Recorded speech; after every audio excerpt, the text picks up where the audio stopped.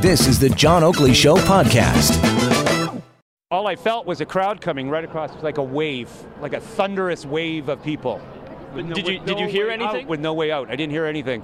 Just crowds of people coming at us. I looked over and the whole wave of people started running backwards. I got trampled, knocked into the wall. We had to jump over an 8-foot wall. It was crazy. I'm so heartbroken right now. What did you see? What happened? My heart is broken. What did you see? There was women and children running and scampering everywhere because one idiot decided to do something stupid. That was panic at the parade/rally earlier today in the afternoon when everybody was gathered at Nathan Phillip Square during the height of the festivities there. Apparently, shots rang out, 2 people injured. Last report, 2 women. And in critical but not life-threatening situations, there have been 2 people apprehended and 2 handguns also seized. This is the way it works, I guess, in a big city, but a lot of people were shocked, as you can hear from the expression. Those were eyewitness accounts. Are you surprised someone would get shot? When I heard it said by some of our reporters even, this is not Toronto. Oh, yeah? Or is it?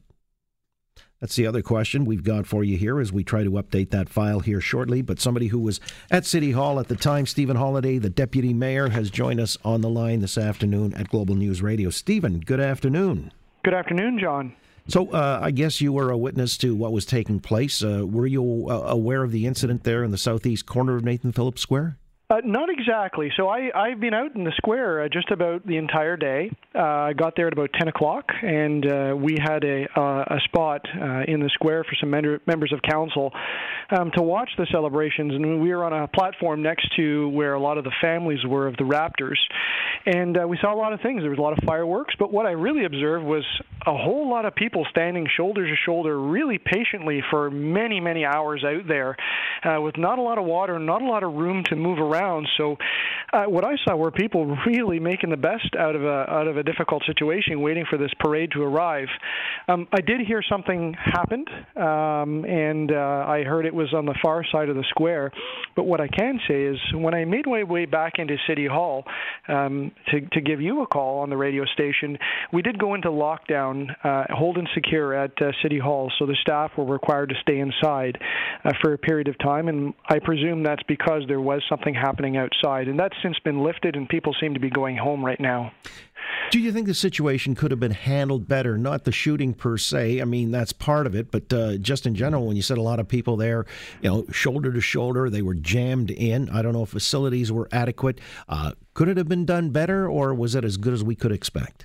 Well, this is a tough one because in my lifetime, I've never seen anything like this. And I've seen a lot of really neat things, but I was remarking to some of my colleagues, I don't think I've ever seen this many people packed into Nathan Phillip Square. I don't know if they've done a victory parade in a very long time in the city of Toronto, so who knew how long it would take? And we understood that parade was going to make it to Nathan Phillip Square around 12 noon, but as we know, it got here much later. And my observation when I was heading back into City Hall was a barrier was topped over and people scampered past me. And, one young woman, as I jumped out of the way, one young woman said, "Look, I've had enough. It's hot and I'm tired."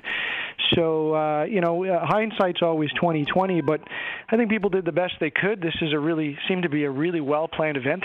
There's a lot of police and medical support here. But when you get a crowd here for that long, something is bound to go unplanned.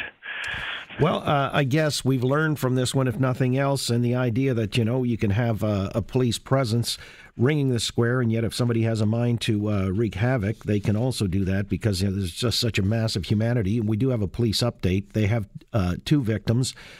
Injuries are serious but not life-threatening. 2 people are in custody. 2 firearms have been recovered, and the investigation is ongoing. Other than that, I guess, as you said, a high-water mark, not just for a sporting event, but culturally, I would say, in the city of Toronto as well.